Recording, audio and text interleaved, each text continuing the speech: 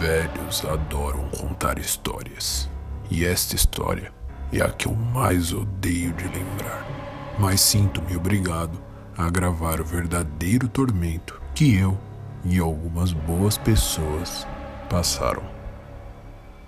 Há quase 40 anos, quando ainda era jovem, conheci uma moça, linda, de cabelos cor de avelã, um sorriso largo, tudo que um jovem como eu desejava. E eu não era de se jogar fora. Participei da equipe de remos por anos, mas essa história eu conto uma outra hora. A tão linda moça chamava-se Elizabeth, e eu estava completamente apaixonado. E por algum tempo tivemos uma linda história de amor. Mas essa não é uma história de amor. E aviso-lhe, talvez meu testemunho possa perturbá-lo. Eu estava terminando o curso de rádio na universidade. Ainda era um amador, mas trabalhava na rádio da faculdade e tinha um projeto com alguns amigos. Meu quarto era uma verdadeira zona. Aparelhos de gravação, aparelhos de rádio usados, aparelhos para concerto, microfone, fitas de gravação, fios por toda parte. Mas mesmo assim, Elizabeth adorava meu alojamento da faculdade. Sabe como é, né? Jovens, passávamos bastante tempo no quarto. Inclusive, Elizabeth dormia comigo aos fins de semana. Conforme a relação evoluiu, foi natural que eu conhecesse seus familiares. Afinal, passaria o Natal em família com ela, e fui muito bem recebido. No entanto, algo começou a me chamar a atenção. Na verdade, era algo que eu já havia percebido, porém não tinha dado tanta atenção. Elizabeth tinha um certo asco, nojo, de pessoas diferentes. Qualquer pessoa com alguma deformação, problema físico, até mesmo crianças especiais, causavam arrepios em Elizabeth. No início, não achei que fosse algo sério e conforme a relação avançou, descobri em uma conversa com seu pai, que já tinha passado da conta nas doses de uísque, que Elizabeth era adotada. E a adoção aconteceu quando ela tinha 9 anos. Os pais biológicos, pelo que o velho me disse, tinham sido encontrados mortos em uma casa. Uma história bastante perturbadora. Mas como eu disse, essa não é uma história de amor. E as coisas ficam cada vez mais estranhas. Um ano se passou e eu e Elizabeth não tínhamos mais segredos. Ela havia me contado tudo sobre sua adoção e das poucas lembranças que tinha de seus pais biológicos. Mas eu sentia que era como se ela não lembrasse de tudo. E decidimos então buscar uma ajuda profissional. Um psicólogo renomado, muito famoso por suas sessões de regressão, resolveu nos ajudar.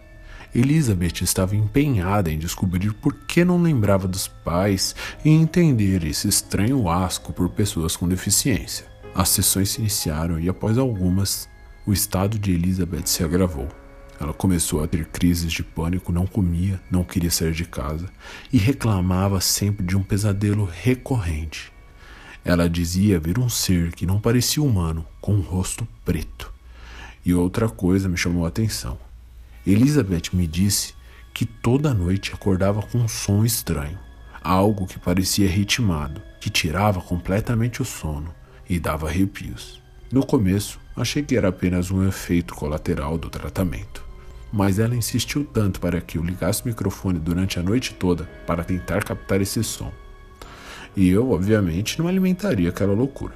Elizabeth estava doente e precisava continuar o tratamento. Algumas semanas se passaram e Elizabeth continuava a mencionar o som e o rosto preto durante a noite. Resolvi conversar com o psicólogo e fiquei ainda mais assustado.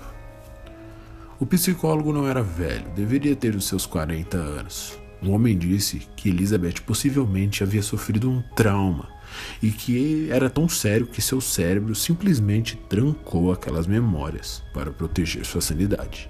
E que agora que tudo estava voltando era natural que a jovem tivesse essas crises.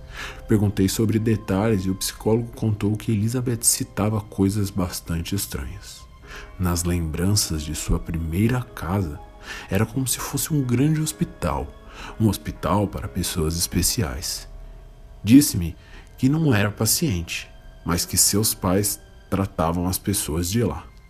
mas não tratavam com medicamentos ou injeções. Tratavam de forma diferente. No porão, com uma música esquisita e animais pendurados. Eu saí da clínica catatônico. Eu sabia que devia procurar a história dos pais de Elizabeth, mas naquele tempo não tínhamos essas facilidades de hoje, e ir atrás de registros de adoção de anos atrás seria um longo trabalho. Ainda mais agora que Elizabeth passava por tantos problemas. Mas eu não fazia ideia que as coisas ficariam tão feias. Após algumas semanas, o estado de Elizabeth só piorou. Estava magra, sem apetite, chorava o dia inteiro.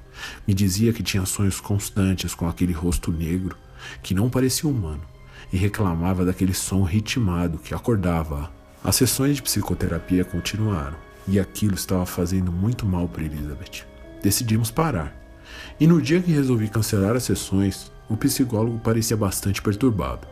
Perguntou se eu tinha algum tempo para conversar. E a conversa não foi nada agradável. O homem me falou que Elizabeth havia testemunhado diversos rituais quando criança.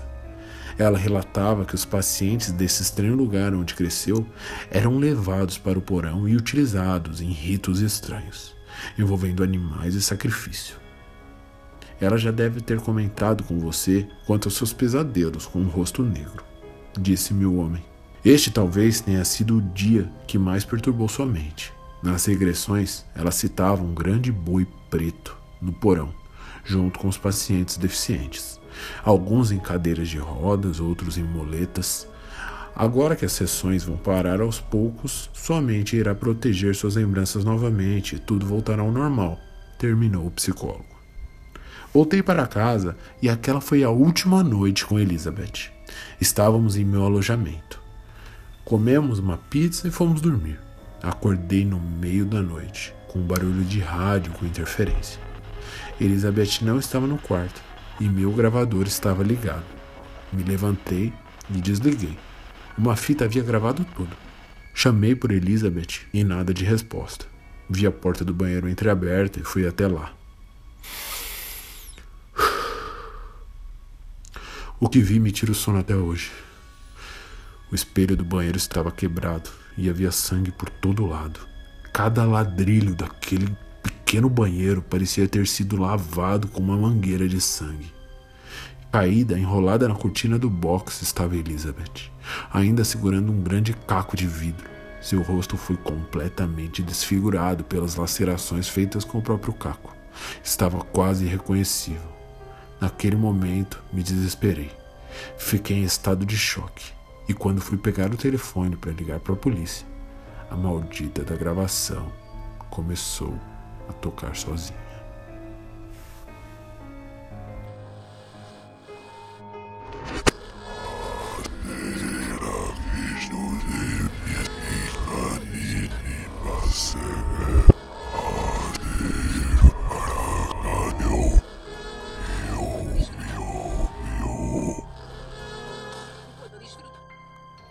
Na hora que a fita tocou, eu soube. Estava ao contrário.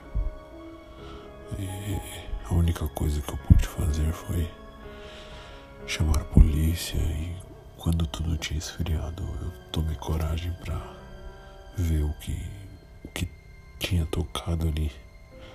Se era uma língua que a gente conseguia entender. E o que eu ouvi, eu fico completamente atormentado até hoje.